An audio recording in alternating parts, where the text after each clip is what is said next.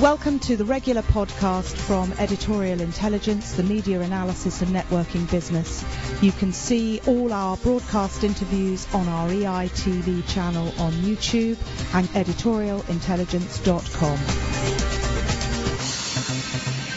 The title of the panel is Modern Journalism, Creative Curiosity and the Future of News. The panel already assured me that you could break off any one of those bits and talk for an hour and a half on each, but we're not going to do that.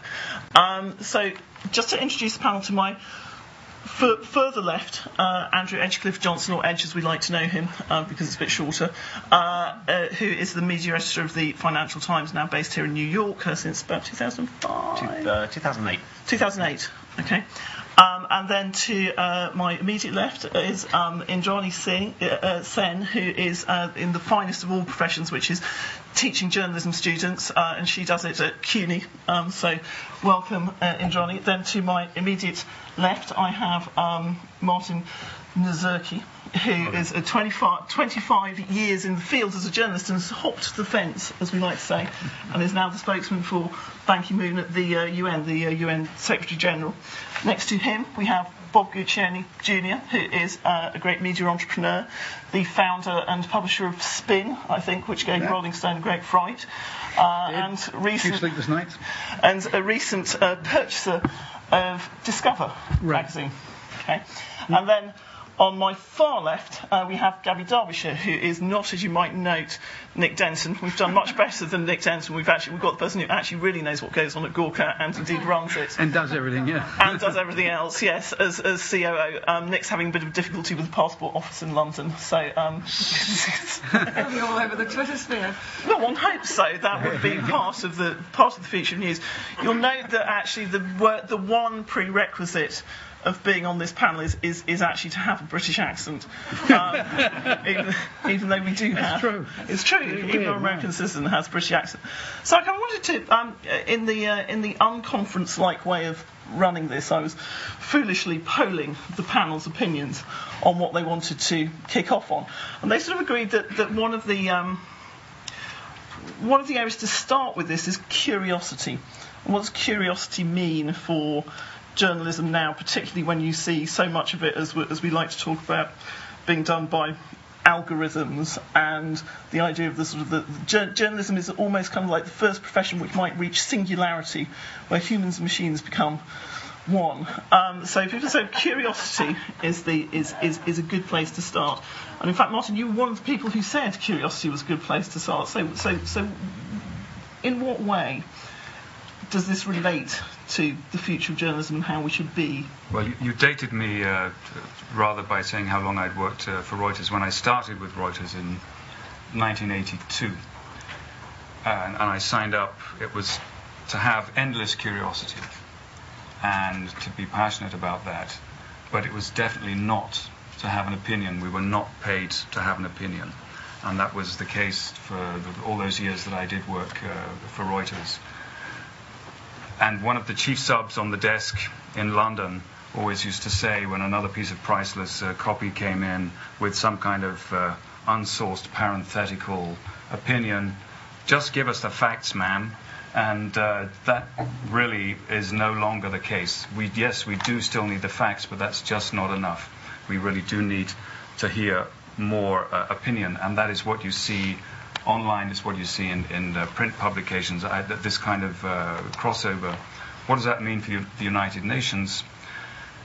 It's challenging us in many ways, and colleagues of mine, I hope we can come back to it in a little while, colleagues of mine have been meeting in Geneva in the past week, communications people from across the UN system, trying to look at how we deal with challenges precisely like this. How do we deal with the individualistic approach to news, the requirement for more opinion, and how do we map onto that the great stories we have to tell, the people we have to tell it, but in a dispassionate way. Quite tricky. So, I mean, there's an awful lot of talk about how opinion now drives journalism, but is that actually people's experience of it? I mean, Andrew, you're not exactly massively opinionated in the news pages of the Financial Times, arguably. Then I better be up here. Look, I think if you step back and just look at what fills a newspaper now, undoubtedly there is more comment, there is more opinion. And I had the experience of picking up a 1987 copy of the Financial Times a few years ago, some anniversary of Black Monday or something, and you weren't just cleaning your desk. Yeah, that's right. Along with some dead bodies of former media editors who'd never left. But it was pretty turgid, in the companies and markets section. From this era where we romanticise the paper of record, which is still a concept that a lot of people do romanticise, would frankly, to modernise, look like regurgitated press releases and financial statements. So I think sweeping away some of that, the kind of base material that people now don't need to buy a pink newspaper for, when they're on the 732 into Waterloo or into Penn, has been very good, and replacing that with ideas has also been good. But I think we all know there's a lot of empty opinion out there as well. A lot of just people who like the sound of their own voice, and I think none of those are journalists. No, certainly not. No, a lot of them aren't. But I think what we've tried to do in recent years, the FT, is where we've had people cross the fence from news to commentary, and so I will write columns on the news page, on the company's pages periodically, for example.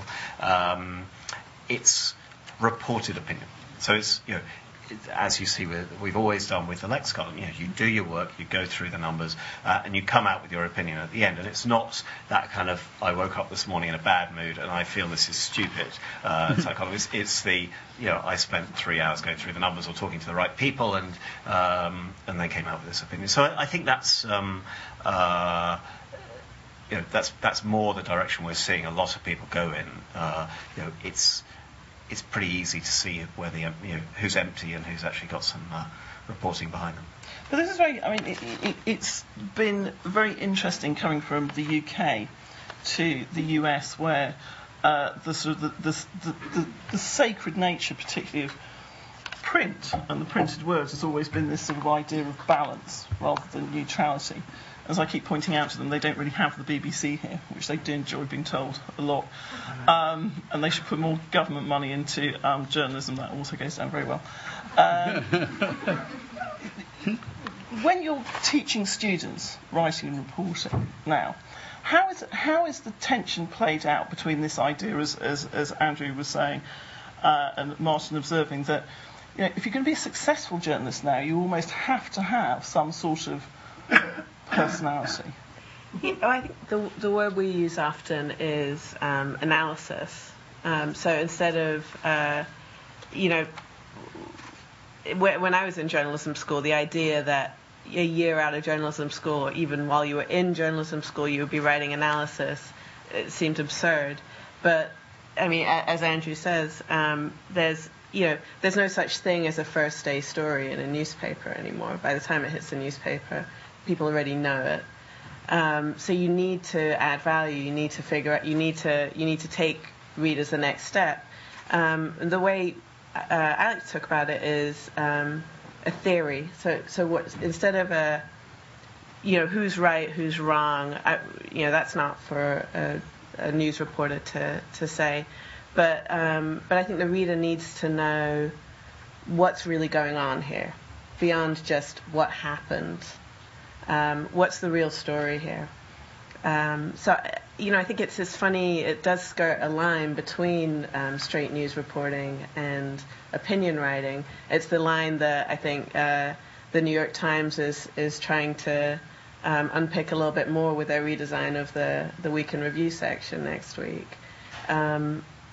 But that sort of it's a more knowledgeable, erudite voice, I guess, in the news pages rather than opinion. Right. And that's what I think students are striving for, even from the very first stories that they're writing, But do they understand the difference between sort of just it's making that transition from is there even a transition? I mean, this is, one for all the panel, which is there a transition now just between being someone who writes and publishes context, opinion, etc., and actually being a journalist? I mean, apart from whether you get paid for it or not, is that has to be a.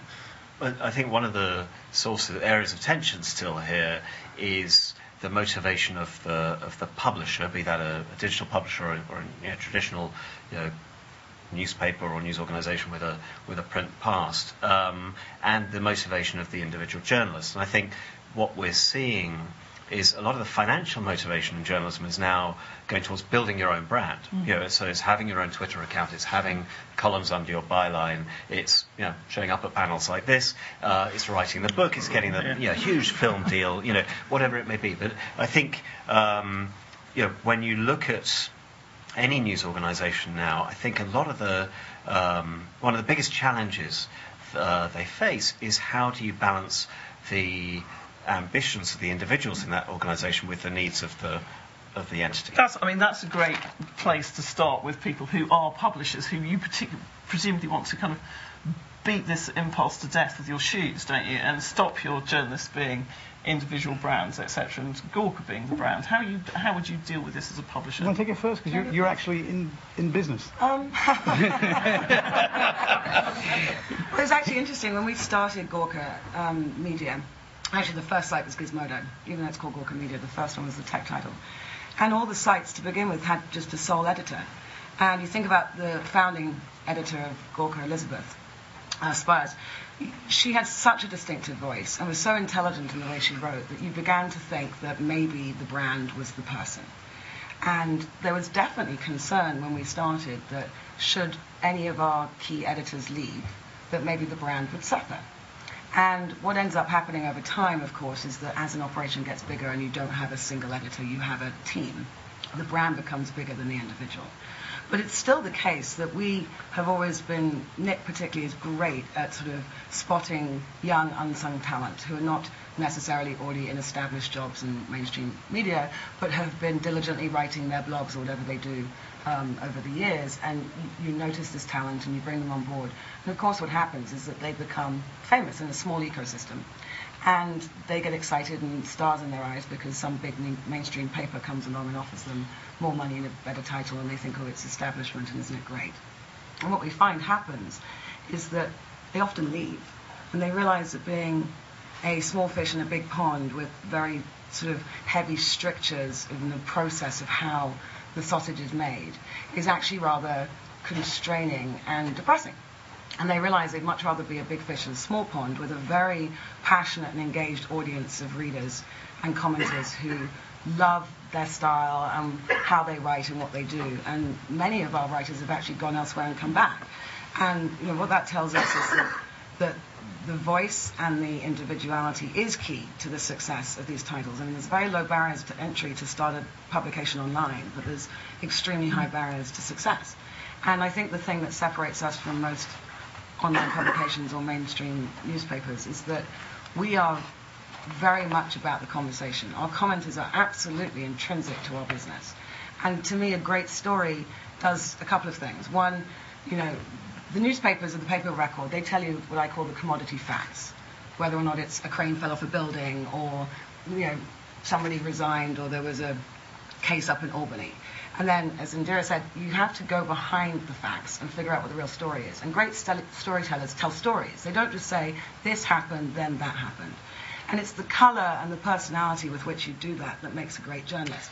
Well, I don't know. Is that actually true, or is it seems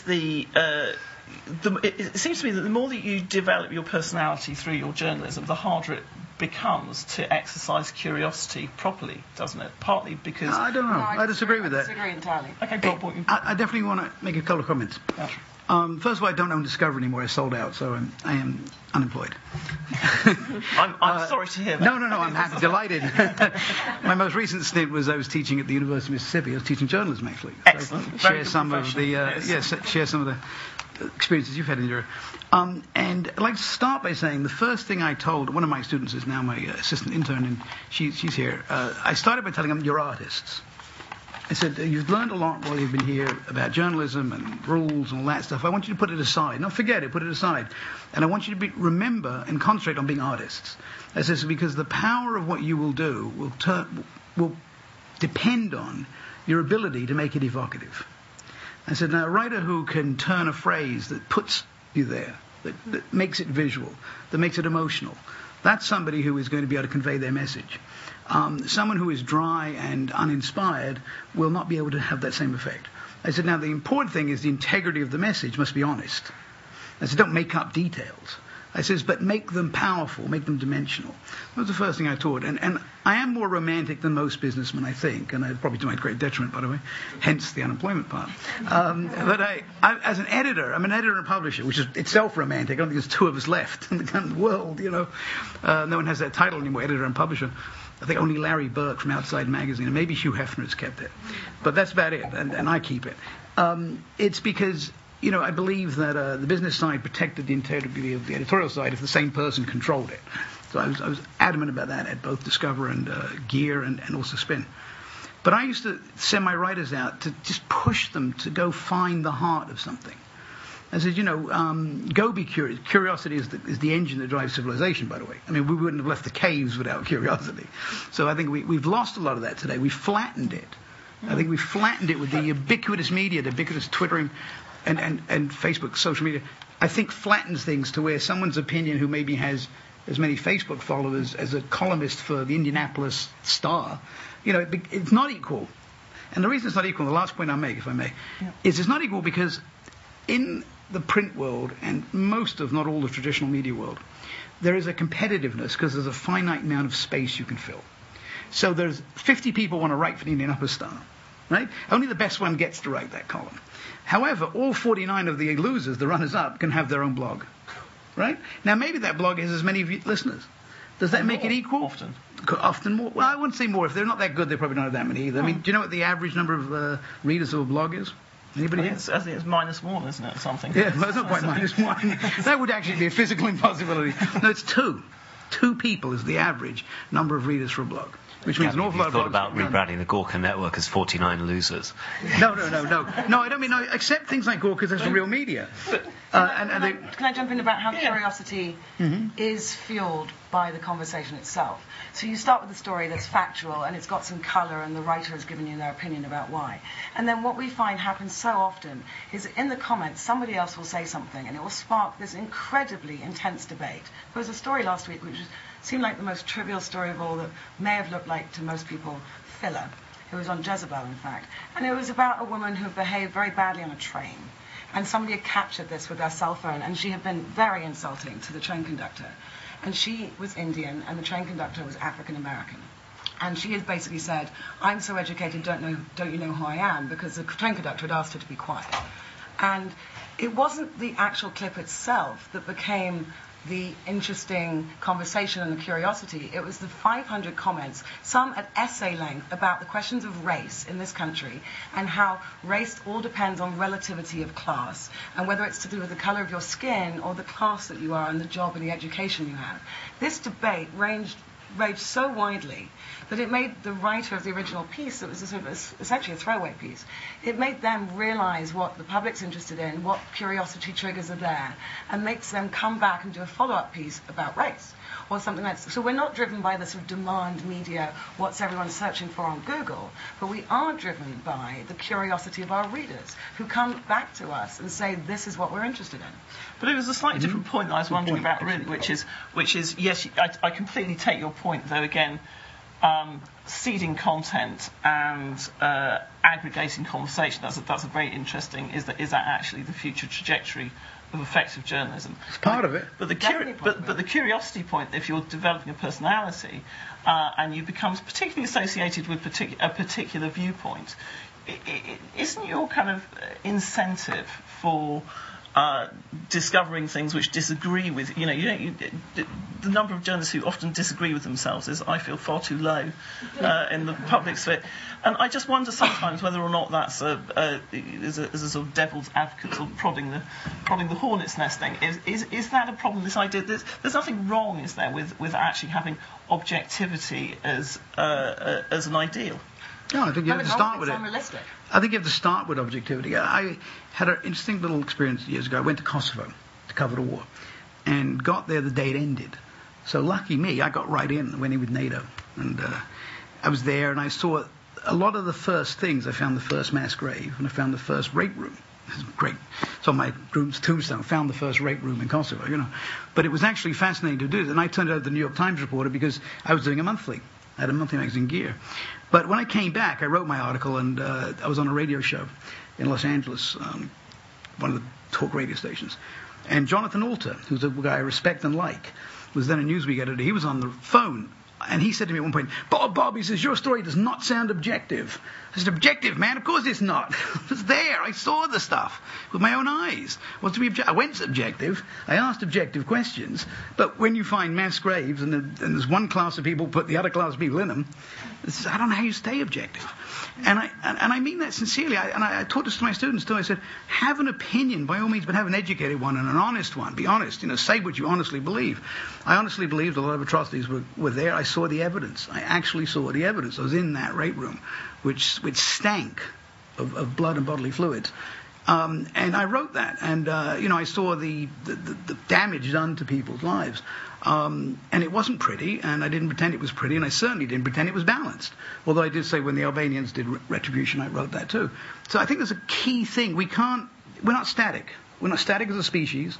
Journalism isn't static as an art form. And it's on a bell curve rather than a flat line. There's only, I think, quality journalism. I think that's what it's about.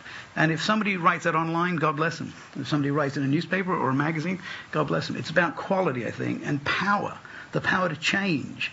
I like reading people like Liebling, who wrote effusive essays, flowery essays, but he changed the way people thought of things.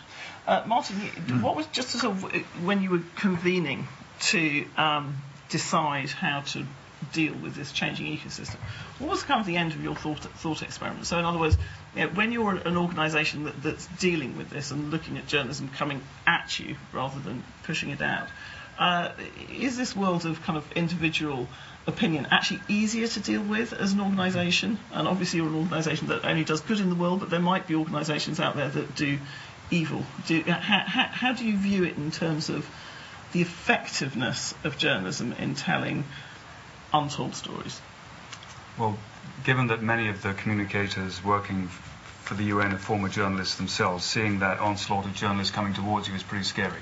So what I think is really the main problem, and it is a problem, it's a challenge, I know that's the right word, but it is a problem, and that is we're not nimble enough. Even if we are journalists who are used by training and even by inclination, we know how to tell a story, we know how to marshal facts, we know how to craft opinion if that's what's required. But the key thing is that given the size of the organization, we're just not fast enough off the ground. I watched with great interest and huge admiration John's one.org, the update. The first video clip, of course, is fascinating in itself, but the update, the app. Now, the UN has a couple of apps out there already. One is the Charter, and the other is the Universal Declaration of Human Rights. I didn't check how many people have signed up for that just yet, but this can make a difference. It would take, for us to do something like that, would take too long. That's really what was coming out of this discussion that took place in Geneva. I wasn't there, my colleagues were, and they've briefed me on it, and that's really one of the pushes. And just to conclude, if I may, on that particular point, it's not that we're pushing in a different direction, ending poverty or fighting poverty. That's one of our key aims, of course. Jeffrey Sachs is the advisor to the Secretary General on the Millennium Development Goals, which is all about cutting poverty in various different ways of looking at it by 2015. So we're all on the same side, but we need to be able to be more nimble and swift of foot, I think. I mean, that's it. We'll maybe come back to the sort of the real-time issue in a minute and talk more about the future of news as opposed to the future of journalism? Because actually, that's an interesting question, which is the future of news and the future of journalism the same thing? No. How do you say no? I think news is happening in a lot of different places, and one is actually a great example of that. It's storytelling, even if it's not in a news. That's advocacy, isn't it? It's advocacy, but I think that there's it's not just one, but you look at Kiva or Global Giving or the UN itself. Not to mention a million other organisations that are looking for ways to. It's framed in the advocacy movement, I think, under accountability. Usually, how do you tell the stories to the donors? But those are they're borrowing a lot from journalism in the telling of those stories, and they're looking for a kind of it's not journalism, I agree, but it's journalistic in its approach. It's how we inject ourselves, in a sense. How do we inject the great stories we have into the journalism? And just to give you one example of that, the UN Refugee Agency, World Food Programme, they are in places where journalists would love to be, but they cannot get there. And we have the stories to tell. It's how do we do that in the most effective way? That's the big challenge for us. Can I say what I think? Just hold on a second, Andrew. But that doesn't obviate the need for somebody to come in with a fresh pair of eyes and sort of acting on behalf of the reader and say, what you think may be interesting or, great in the field may not be what other people thousands of miles away would think. So, I don't think one replaces the other. I had a meeting recently with somebody who owns one of the sort of digital newswire services that pumps out press releases that people use to distribute their press releases, and their pitch to their clients is, we are creating news for you. We are creating something that will sit there and come up high up the rankings when people type your brand into a search engine bar, and that to me is not news. That's an announcement. That's a press release. It's an advertisement. It's spin at its worst, but it's an advertisement. You're right. But the idea that content, will somehow replace reported content. Content employing the skills that are implied by the word journalism, and the curiosity, just the ability to ask questions. I think the issue is the one we're not talking about. The quality of the thinking behind the journalism. So I don't think it's a conflict between is it electronic, is it Gawker versus Discover or Spin. I don't think that's the issue. I really don't. I think it's the quality of the thinking of the journalist. And I've seen that deteriorate. I've seen it deteriorate in my magazines and amongst my colleagues and amongst the things I read. And I've seen it not be present, frankly, in schools. Either I've talked at schools and been astonished by how little lateral thinking I got back from students, or when I taught, I happened to teach a very smart class, but I also was exposed to other classes where they weren't thinking. And I used to say to people, well, think, you're detectives. Go out and detect. Don't take everybody at their face value. Ask questions that are unpopular, and be courageous, because if you're doing your job well, you're not going to be liked. And I see that, I just don't see it. I don't see I had a case at Discover magazine where my writer came to me and said, well, I've Googled it and I can't find it. I said, well, did you call anybody? Did you actually call a research lab? And it was like, no, I could email them. No, how about you phone them, start with a phone call, and work on that. These are the old principles. I've seen an erosion, and I hope I'm not sounding like an old lunatic here, sandwich board guy, but I see an erosion of the principles of journalism, and I think that's the real issue. The future is going to be on whether or not we educate more journalists to be bolder and more thoughtful and cleverer. But Gabby? I think maybe one distinction to make is we're talking about two different things. One is the craft, and one is the business. Yeah.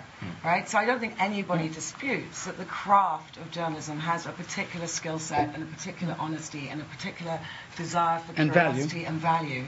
And that, I think, will sustain throughout millennia. I mean, communication Really? with humans. Yes, I do. I mean, think the we business. we like to think it will. You know, all of us up here would like to think it does. But is that really the case? Well, maybe it won't look as a profession. Well, maybe it won't look exactly the way it does now, but it will still exist. I mean, once upon a time, journalism was a trade. It was a fairly hack trade, and it wasn't done and undertaken by people with fancy educations expecting to get big bylines and huge, paychecks and like retiring with their house in the Hamptons off a journalism career. I mean, 30, 40, 50 years ago, it was not like that. And then you have some free agency the way you do in the sports world, and then suddenly journalists become stars.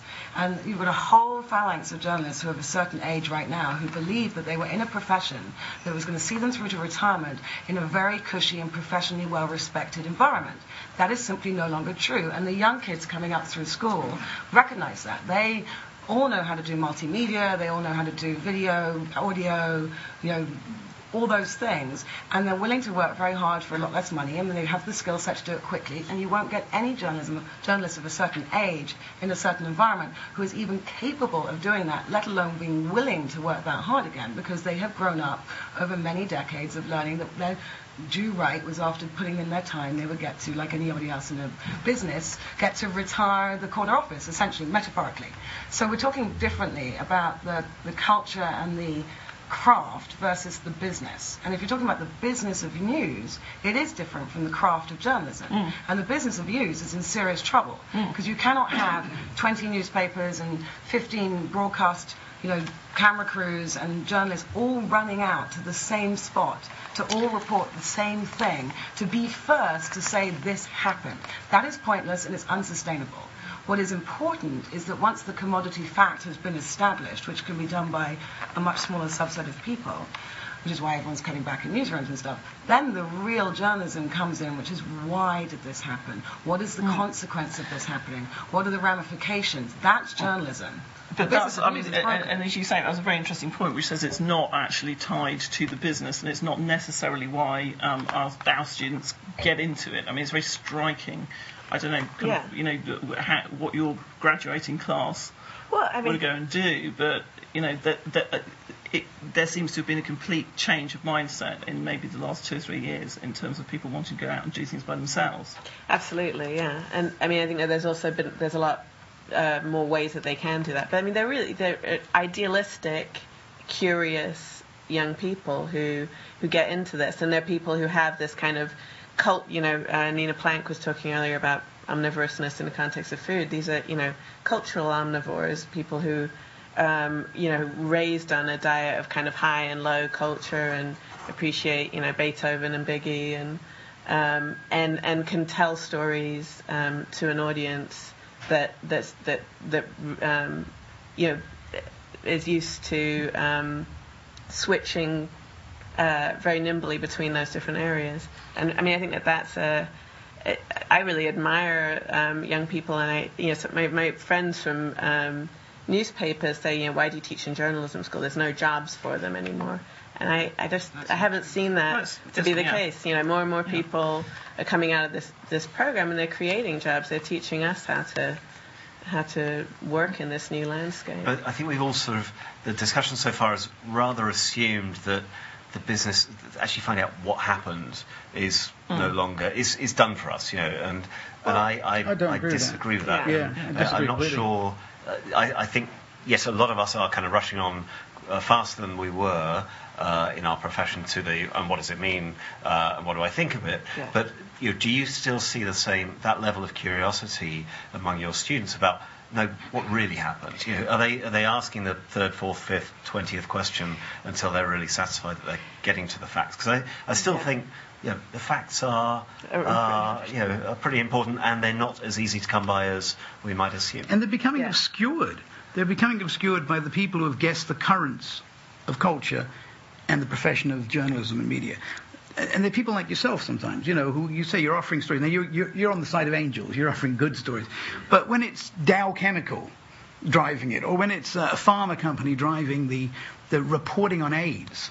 We had an AIDS column in Spin for 10 years, and we were up against these guys all the time. We were finding out things that were just not true, that were being pushed out and accepted as the orthodox opinion. I just think it has to come down to people asking really good questions and having the courage to stick in there. Wouldn't you agree? It works the other way around as well. It works the other way around as well.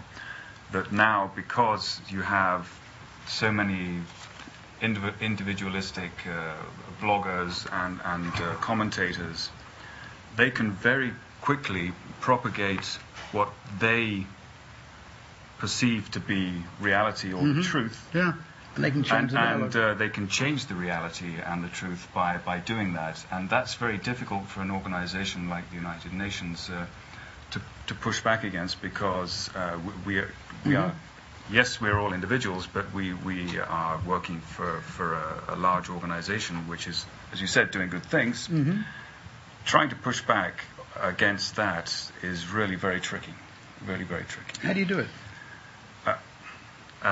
Sometimes successfully, sometimes less successfully. For example, on the Middle East, on what's happened in Sudan, we have good stories to tell, but there are also challenges.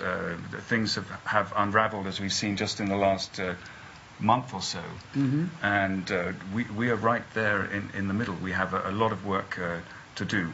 Yet out there can be stories. There was one today saying that in Darfur, separate obviously from South Kordofan and Abyei in Darfur, that WFP had not been delivering food to a camp which had received food up until now. It's just absolutely not true at all. Not true at all. But it's out there, and to try to put the lid back on that again, we have to work overtime to do that, and that's our job to do it. But I think that's another challenge that emerged in Geneva for us.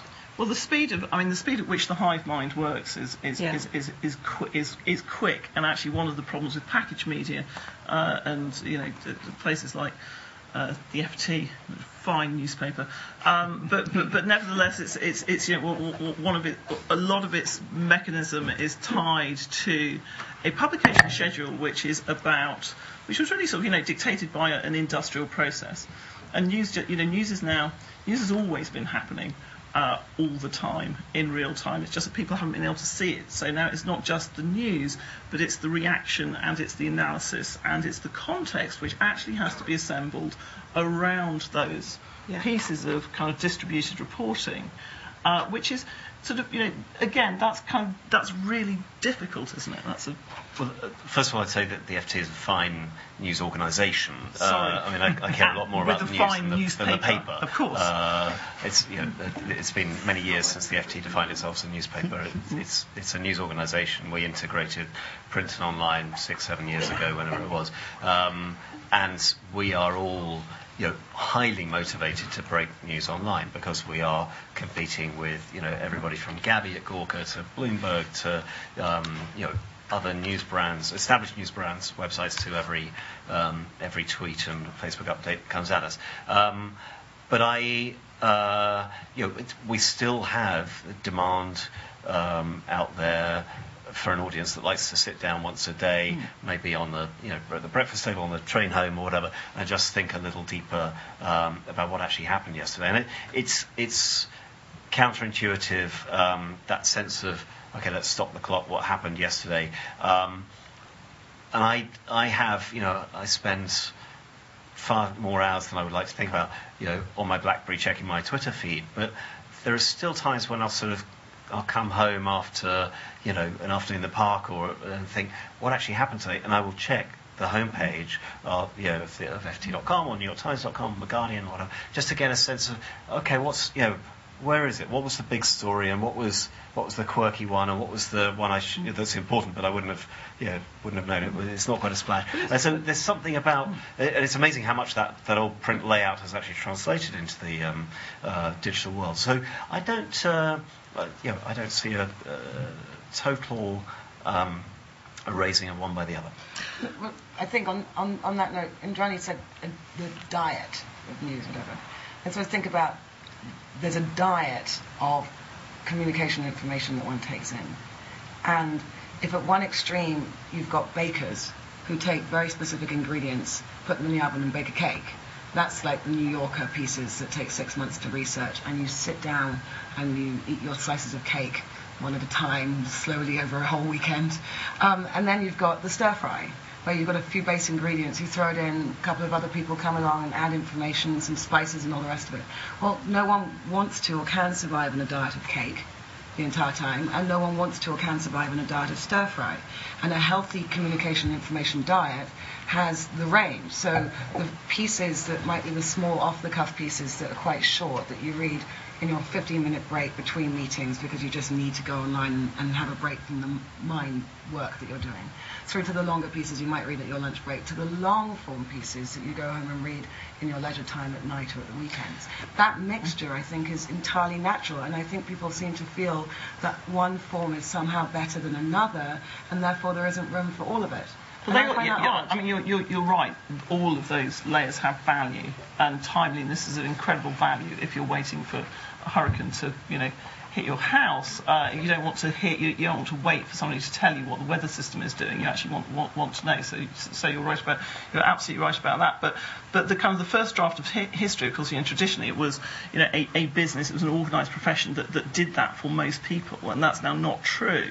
And the interesting sort of journalistic aspect of this is whether it's the instruments of a financial market which operate with such speed and complexity owing to digitisation, or whether it's the spread of social messages about uprisings in the Middle East. That actually human activity now is able to, or that activity moves faster than the journalistic process. I think part of it is just the need to weave those fragments into a narrative, and it doesn't really matter where that narrative appears, what form factor it's on, an iPad or a piece of paper or a screen at your desk. But I think there's something about the discipline of a deadline, and it may be 9 a.m, it may be 9 p.m, that forces you to sit down and think, well, what do all those things I've seen in the last few hours mean? And that may be why we've seen the form of the news story actually survive as long as it has. I don't think we can't live on data alone. Sorry? We cannot live on data alone as a species. Neurologically, biologically, chemically, we cannot respond to merely data. I think we form our impressions, and probably have done since the earliest, time of man, by narrative. I think we need narrative. We need dimension. Each of us sends sonar out into the world at all times and ping it back. Oh, that's where I am. And I think narrative does that for us. Data doesn't. I read the Financial Times, and I don't read the business stories very much. I read all of the arts and culture. See, that's the magnet that drew me into the paper, and then I spread outwards, and as much time as I can spend reading it, and it'll oscillate, I will then read business stories. But I go for the book reviews and the arts and the culture and the food and the wine, because that has appealed to me. That narrative has appealed to me. And I think it comes back to, and I'm Johnny One Note here, it's all about the quality of the content, whatever form it comes in, it doesn't matter. That it's means the you quality. Like the style, because you're reading the wine and book reviews of the Financial Well, I like the Times, intelligence New of York it. Times or something, and so right. you are choosing a particular style. Yeah, the individuality of the writers. Well, just one second. Yeah. Well, I just sort of say, I totally agree, but I think that there's a bit of a danger to this kind of rush to analysis. I mean, I agree with what Andrew said earlier, that they kind of need to immediately add analysis and context to every story. And I think a good example of that, and there's a big difference between a deadline at 9 o'clock and a deadline at 6 p.m. that we used to always have at newspapers. But with the Gabrielle Giffords story, when that broke, I mean, there were some big factual errors, like even the New York Times briefly reported that she died. But I think that there was also a kind of rush to add analysis and context to that story when we didn't really know what the context was, and it immediately became a part of the narrative about Sarah Palin and Tea Party, when in fact there may have been some element of that, but it was a little bit more. It was a more complicated kind of mental health story in a lot of ways. Right, absolutely. And we all, including the New York Times, everyone sort of jumped immediately to give that story a context, which turned out to be not quite right. But in the context of Gabby's point that all sort of all news is conversation is something that we hear, which is can only be partially true, because a lot of news is just something that happens and then you all talk about it. But news unfolds. The reporting of news unfolds like a conversation. So some bits of it you may change your mind on halfway through, so sort of trying to teach or have some idea of finished perfection, is that kind of done as a journalistic discipline? Who are you asking? Everybody. You wanted a free flowing. What do you think? Is it done? When the printing press came out, the only people who had access to disseminate information were the people who owned the presses, and they could say whatever they liked, and you had to absorb what they told you. Then Speakers' Corners popped up around the world, maybe only in Britain, but Speakers' Corners allowed people to stand up and pontificate freely about the things that were important to them and to be opinionated. And media's evolved over generations, decades, whatever, but it's always been essentially someone telling a story and then a recipient of that narrative responding to it. And either you respond with an extremely strong opinion that you disagree with the analysis, or you simply say, no, it didn't happen. And there are plenty of people who deny the Holocaust ever happened, or whatever it might be. You can deny a fact, but essentially what you're doing is you're hearing a fact, and then you are yourself as a reader forming an opinion about what that fact means to you and what consequences it has for your life. And so in that respect, there's absolutely room for the digging out and the researching and the finding of the fact, and you cannot live without that function. But the news media has evolved to be a conversation about what does this mean for me in my life. Otherwise, why would you want to know it, read about it, or be entertained by it? It's usually because it has some way of feeding back to you a feeling you have about what you're hearing. And that's why some people tend to read certain things and others read other things, because it's about their subjective interest in the world and how they relate to the world. So I think that it's inevitable that the way in which we do it may change, and how we display it or how we research it and what the cycle is.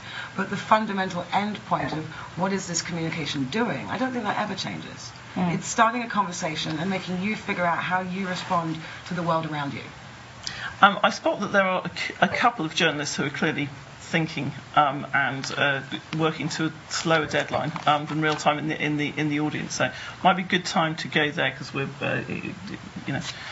it's a very old media format talking about ourselves. So if you identify and ask, then with your hands up, down. If we can go maybe back first, because we can get the microphone there quicker, and then down here. It's a fascinating panel. Thank you all so much. I just wondered, maybe I'm being, how can we talk about the future of news or the future of journalism without talking about how we fund it and how people are going to be paying for the quality of the journalism that Bob is talking about, and I think that everyone in this room cares about the future of, regardless of how that's delivered and through what organisation, and whether it's that, whatever the mixed diet elements are. And I just wondered if we could have a quick conversation from all of you, perhaps, or from anyone who particularly wants to talk about how you fund that in this day and age. I think it's a great point. May I jump in first? I think it's a great point. I think underneath that, we have to re-establish the sense of value. Because when people do think that a tweet is as valuable as a New York Times reporter or a BBC reporter, then that value is diminished greatly. And evidence is there. Somebody tweeting under the bed in Mumbai, "I'm under the bed," is not helping us understand who the attackers are, where they came from, who financed them, or what it means to the world at that moment. It took reporters to ask lots of questions. The Bin Laden thing, it took reporters to find out who helped us and who didn't help us, where we stand with Pakistan. It has real world impact. So we have to value that. I come from that point every time, and I think that's very important. We have to value the quality and then finance it. Yeah. And I'm a financer. I mean, I have to think of these things, because I tend to want to finance things that maybe are now too romantic. The times have changed. I have to be more aware of the commercial realities of the marketplace. But I do think that if one really truly believes in the value of one's content and product, then you will be able to sell it. And it takes a bit of selling, but I think people will respond to that quality in greater numbers than will be responsive to the diffuse lack of quality. So I have even the Times, which is the kind of the great paper of record still, to use that question, its numbers have dropped off so drastically since Murdoch put it behind a paywall. Now that may well still be the model that has to prevail in the future, but Gabby, because do you make money? And sustain I'm not going to. I mean, we do, but that's not relevant. I'm going to answer Clemency's question. Actually, I'll give you an anecdote. What's really interesting, I was just talking to Andrew about this earlier. Here's a great example of how the world and the mindset has to change. I cut the cord a year or two ago, and I no longer have a television, so I don't have cable.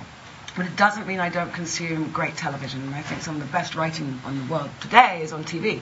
So like anybody else, I'm obsessed by certain shows. And most of them I can go and pay for and download the series on iTunes. And there's one that people keep talking about recently. It's called Game of Thrones. And they keep thinking, I'll love it because it's a fantasy and it's a sort of whatever it is.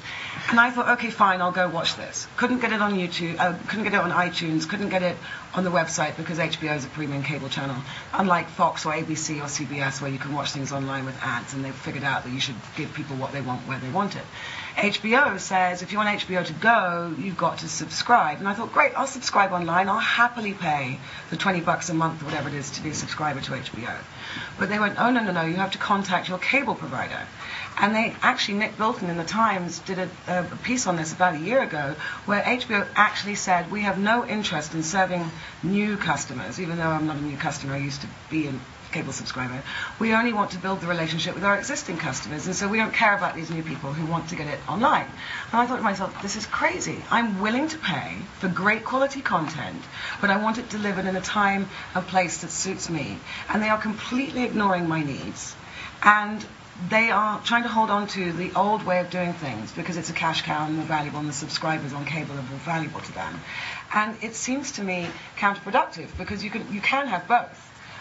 If you do it right. And I think about sort of paywalls and stuff like that and think, yes, people will pay for quality that they want. And I think the problem you've got is that when it's feature-based or deep analysis or it's the FT or it's, the New Yorker, I don't think they have any problem with people paying. I think it's the commodity news providers who are essentially trying to compete just to be first with what I'm calling the commodity news that have the real problem. And that's where things like the BBC start to look like actually a very interesting model. Because if it is government funded and the important news gathering, is there as a baseline, then you can say that's basic cable and everybody else can pay for what they want around the side. So do you see a future where basically, say for example in Britain, the BBC is the kind of provider of that news, of that commodity fact again and again and again, with whatever else the BBC wants to do around that, and then everyone else who provide, it's essentially journalists are their own free agents because they people will curate what they want essentially from all over the web. Because at the moment you're at a situation where, no one basically will read the Times anymore unless they're subscribing anyway. This is the Times of London I'm talking about. But, they want to read their columnists from the FT, their TV reviews from The Guardian, their food and drink writing from somewhere, and we'll just curate their own. At the moment they can do that basically for free. Can I just get Andrew in here because he does this for a living. I've written an awful lot of obituaries in my time for newspapers, and certainly 2-3 years ago I was doing one every few weeks. But I'm actually rather optimistic about this. Maybe I'm just a journalist with a job, but I think that sooner or later in any discussion about news business models, somebody comes out with a quote, information wants to be free. So I'm going to come out with it just to save everybody else. But the full quote goes on to say, but information also wants to be expensive. It's a quote about the tension there. What I would add to that is information wants to be and needs to be valuable. And I don't really care. I don't think any of us should worry about being the one-stop shop where you get your TV reviews and your analysis of the Icelandic banking sector. We've all actually been freed from that paper of record idea. But that's liberated us to focus on what can we do exclusively well that's better than the BBC, better than the Times, better than Gawker. And I've read plenty of editorials in the Times over the years about the shortcomings of the BBC. So it surprises me if there's nothing they can do to distinguish themselves from the BBC. But that would be my analysis of what they need to do. The one sort of cautionary note I'd finish on, just relating to the topic of this debate, is if we all retreat behind very hard paywalls and into ghettos and silos and niches where we're only speaking to the people who care about Icelandic banking and not for people who care about Swedish banking, I think there is a danger. I think you lose that mass, and you lose that serendipity of opening the FT for the theatre critic and then finding something you didn't expect to find interesting about Icelandic banking. Exactly right. I think that's the model we've got to balance. I want to get to the other question, but it's also worth saying, I think, that it's a very European-American debate. It's sort of interesting when you meet journalists from other parts of the world where actually freedom of the press is key and new. And in fact, somebody said to me whose husband had been assassinated by the government for running editorials that they didn't like. She said, if my journalism makes money, I'm doing something wrong. And I think that, sorry, this is sort of a bit of a downer, but actually kind of it's interesting because we're all this is a very industrialised debate we have about journalism. It's not really about core purpose. In some ways, the business model is as you say, important, but it's not the main thing. Sorry, so yeah, one here and then.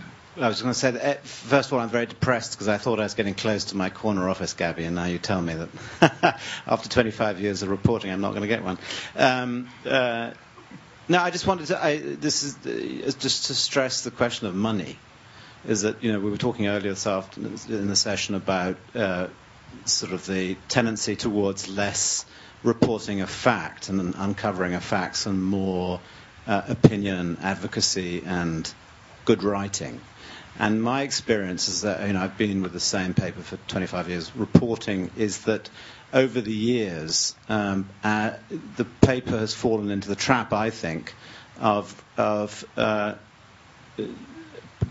are less resources for actual journalism, and it's cheaper to have somebody who has a good turn of phrase to rewrite that piece they found on Google. And I find myself as a writer or reporter in that trap almost every single day of the week. Do I spend the few hours that I have before deadline at 1 o'clock in New York writing a well-written piece, or do I spend it picking up the phone? And my editors in London discovered some years ago that they can produce what looks like a relatively convincing newspaper by having me do the former and not the latter. And I think that's a very insidious thing that's set in journalism, that it comes down to money, and it's cheaper to have people pontificate than it is to have people go to Darfur and find out what's actually happening. I totally agree, but two things. One, to say it's an insidious thing in journalism, it may be unfortunate, but it's also reality. And you can't avoid reality. So then the question becomes... Oh, but you can fight it. You can fight it. Take your single-handed fight and your millions, and let's, see how you do it. But the point is, we're living in an economy where everything has been demeaned in terms of value. Oh, I will fight kids that. in China making electronics that you can buy for peanuts. I mean, the whole world is in a sort of fundamental crisis of that, but that's a different issue. That's a very different thing between electronics and news. So that's one thing. And the other thing is that it's not that there has to be less reporting. I never said that. I absolutely believe that there has to be more reporting, basic reporting. I'm just saying there has to be less duplicative reporting. You can't have every institution competing to be first with the fact. It's better if fewer people do that. And as Andrew says, you focus on the niche subject that you report on and analyze and are the expert in and do really well, and don't spend your resources trying to be first with the story. And the interest of journalism is to be sustainable and paid. The interest of the user is to get as much information for nothing as quickly as possible, which is, That's not the entire dynamic, though. It's not the entire dynamic, no, but there's. I mean, it goes back to Gabby's point about is the BBC a very... I think this gentleman has made a great point, though. This gentleman's talking about the cynicism of the media. Yeah. Now, I remember writing in Spin 20-something years ago that CBS had cancelled their Foreign Affairs Bureau, and they were relying on local reporters. And I wrote things, that's ridiculous. How do we know that they're telling the truth? And now the cynicism is dissolved into this. I think that's a very good point, sir. I'm glad you brought it up. You're cynical. You're very romantic. Come to... I am romantic. Rosie looks like she might expire unless she gets to say something. Well, I just want to say, very quickly, I don't know what you're talking about. Yeah, I've written for most of the national broadsheets in Britain and key magazines. I have never been asked by an editor, and I'm not some person looking back 20 years ago. This is this week. Editors are not saying, please rewrite a press release. They are absolutely not. They are saying, pick up the phone. I've worked in television journalism, radio journalism, newspaper journalism. Newspaper journalism has a benefit over TV because you don't actually have to physically go to the person's house or where the bomb is. You can do it from the desk.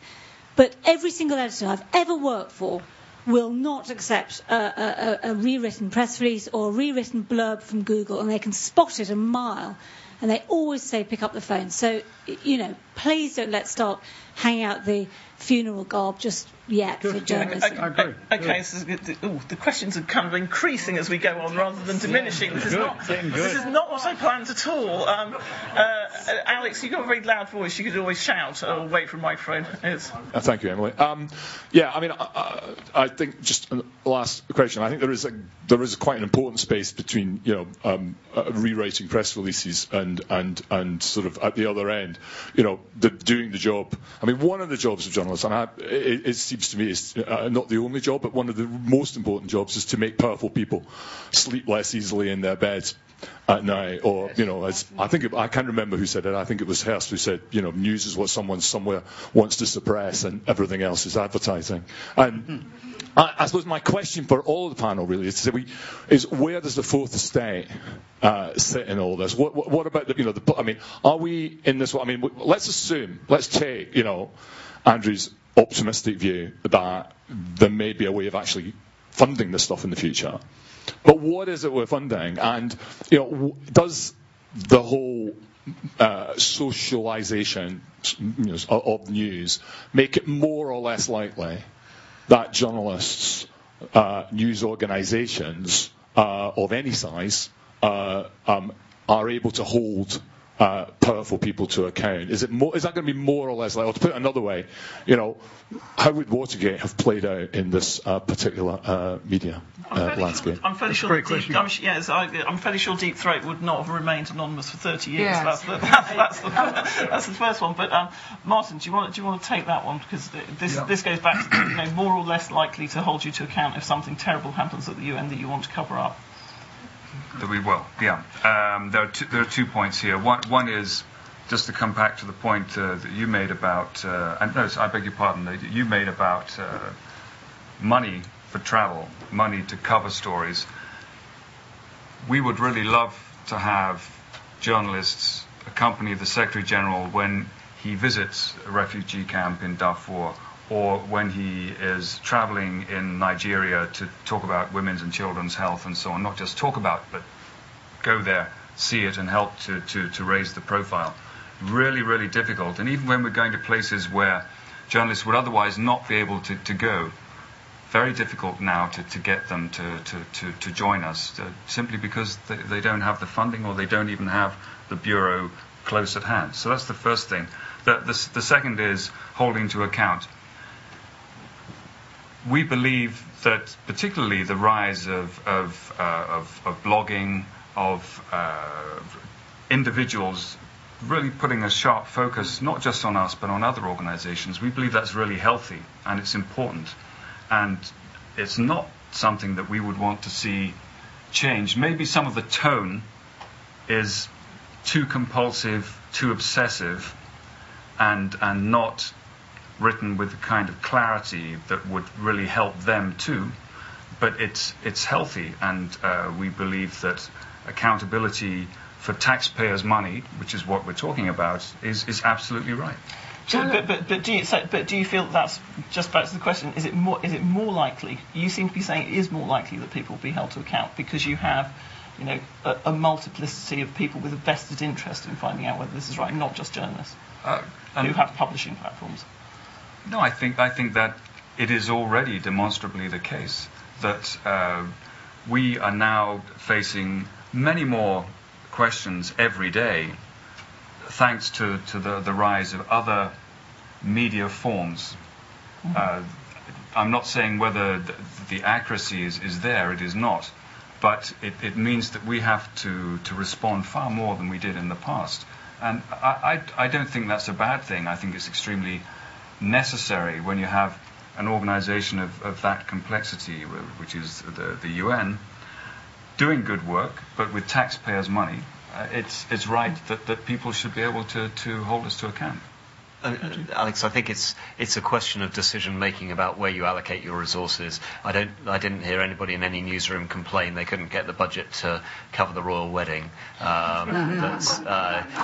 all watched Anderson Cooper on CNN, run himself ragged, hopping from sort of Egypt to Libya to the royal wedding to tornado-stricken parts of the middle of America. And you often wonder whether CNN has more than one person left with the travel budget. But it's a flippant example, and actually it's not a simple one because there was a massive audience at the royal wedding, and all of our readers kind of wanted to read about it, and even the FT wrote one piece about really? it. I think you shouldn't underestimate the power of the crowd in this respect, insofar as the obsession of people who are specifically interested in one tiny niche subject. I don't know if it's the guy who's an expert on old typewriters who knew that the Bush war record document with the Dan Rather story couldn't possibly have been made in the 1970s and worried away at it like a bone because he just was obsessed. Those kind of people exist in their millions around the world. And believe me, right now the world does not seem to have this reverence for power that existed 2 or 3 decades ago. As a result, you have got millions of crowdsourced quasi-journalists all helping you put the people in power's feet to the fire, and I think they do it pretty effectively. And they bring things to light, which maybe they don't have the resources to research and get the facts on, but we get hundreds of tips a month. Not all of them do we write stories about. When we do, it becomes something often then picked up by the newspapers because they decide that there's something more to it than what we've reported already, and they go and do more extensive analysis. But this is coming from the public, and there's always somebody out there who's an expert. What? You need the ecology where I think you need the ecology where everybody has the power to have a voice and have a passion about something and to not give up until they've got answers. FOIA is our most valuable weapon in our arsenal. In fact, there's a story today about Roger Ailes and Christie trying to resist a FOIA request we just put in because Roger Ailes was apparently an advisor to Christie. And now the head of a news organisation shouldn't be advising a potential political candidate in that way without there being more transparency. So we asked to find out about the records of their meetings. And they said, oh no, under executive privilege they wouldn't give it to us. Well, I've had 3 calls today from human rights and other lawyers who said, we'll help for free if you want to go to court to resist this refusal of the FOIA request. So this is an interesting thing. One of my guys thought, there's something going on here, I want to know more. And then suddenly you get this sort of feedback mechanism with a bunch of people who are very, very interested in something very important. And that's how the ecology works. And I think you can't belittle the value of people who aren't journalists to actually help that conversation move forward. Mm-hmm. If I can add a very short point to that, I think the other, which I very much agree with you, Gabby, on that, I think the other thing is we're moving to a world of partnerships increasingly where big news organisations, you realise they can't do everything in-house, but there's this ecology of local specialists, like the local in Brooklyn, of outfits, investigative outfits like ProPublica in the US, great journalism schools doing amazing work, and I think increasingly news desks, news editors, news organisations are having to work out how they form alliances either over the long term or for individual pieces of reporting where they may not have the expertise in old typewriters or how to get through a particular database, but they know the person who does. Okay, just very, very, very, very, very quickly because everybody has a lot to say. Can we just okay. Because it's a collaboration. I wanted to make a point. We need them as much as they need us. I wanted to make a point. The last thing. Also, man at the back has been so patient. Sorry. Josh Harlan. Question about journalism and intellectual curiosity. What grade would you give the media for dealing with stories with very high levels of complexity? When you take something like the financial panic of 2008, when the Supreme Court comes out with a decision, when there are certain innovations in life sciences or information technology, these may not be obscure issues which are only of interest to specialists, but they may be extremely complicated. They may be very difficult for non-specialists to understand. How would you grade the media in dealing with these kinds of stories?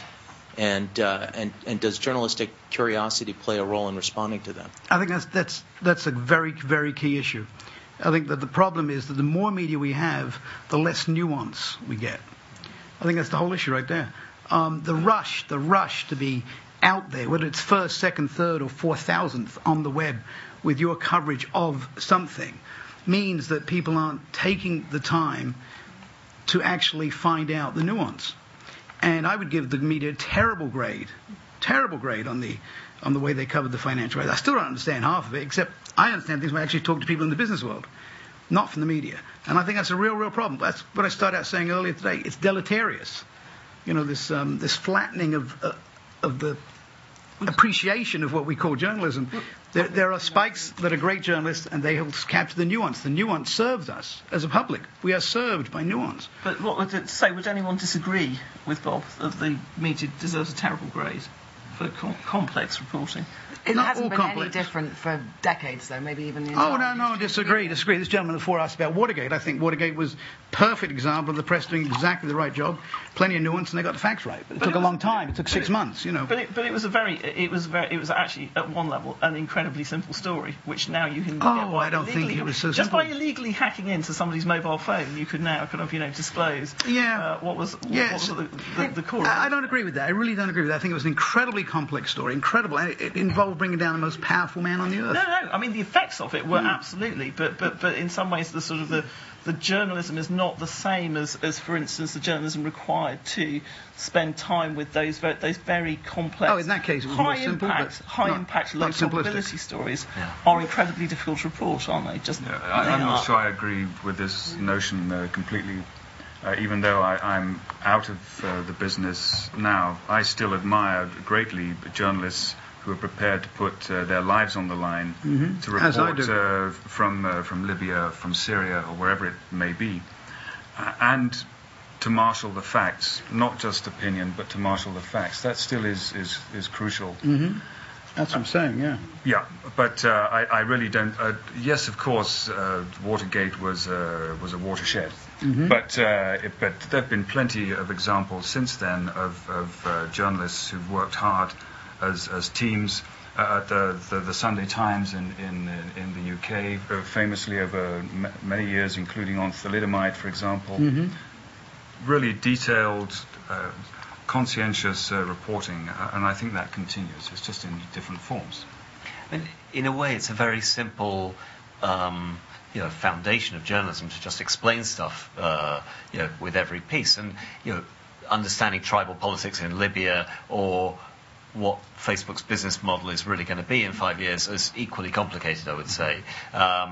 But it's incumbent on all of us to try and explain that. And I think we may be losing, as we move from this sort of mass media age to a more individual and sort of siloed age, the sense that you have to explain stuff for a broad swathe of people who may be experts in one field, but they're not in Libyan tribes. So I think that is still a daily challenge. Okay. I wanted to ask about the likely effect on the future of news of the ownership factor. The whole question of large news organisations, whatever the platforms, but news organisations at significant scale, who owned them? Because there have been very rapid changes in ownerships, which in turn have meant very rapid changes in cultures, increasingly managerial cultures in news arenas, and what that might be the impact of that over time. Let's take a reasonable index, which would be the well-informedness of the American electorate over the next 10 years. What is going to be the impact of ownership of news organisations, the culture of those people, and intentionality? That's a whole. So because I've had the woman in the white suit going like that, Randall and Hopkins, and because there are drinks. Great question. Because there are drinks, it's a great question, but it might be one. But it's like, I'm sorry, this is journalism. This is journalism at its worst, Peter. You just get the killer question, and we have to go and have a drink. At this point, I just want to thank the panel and indeed the audience on a great collaborative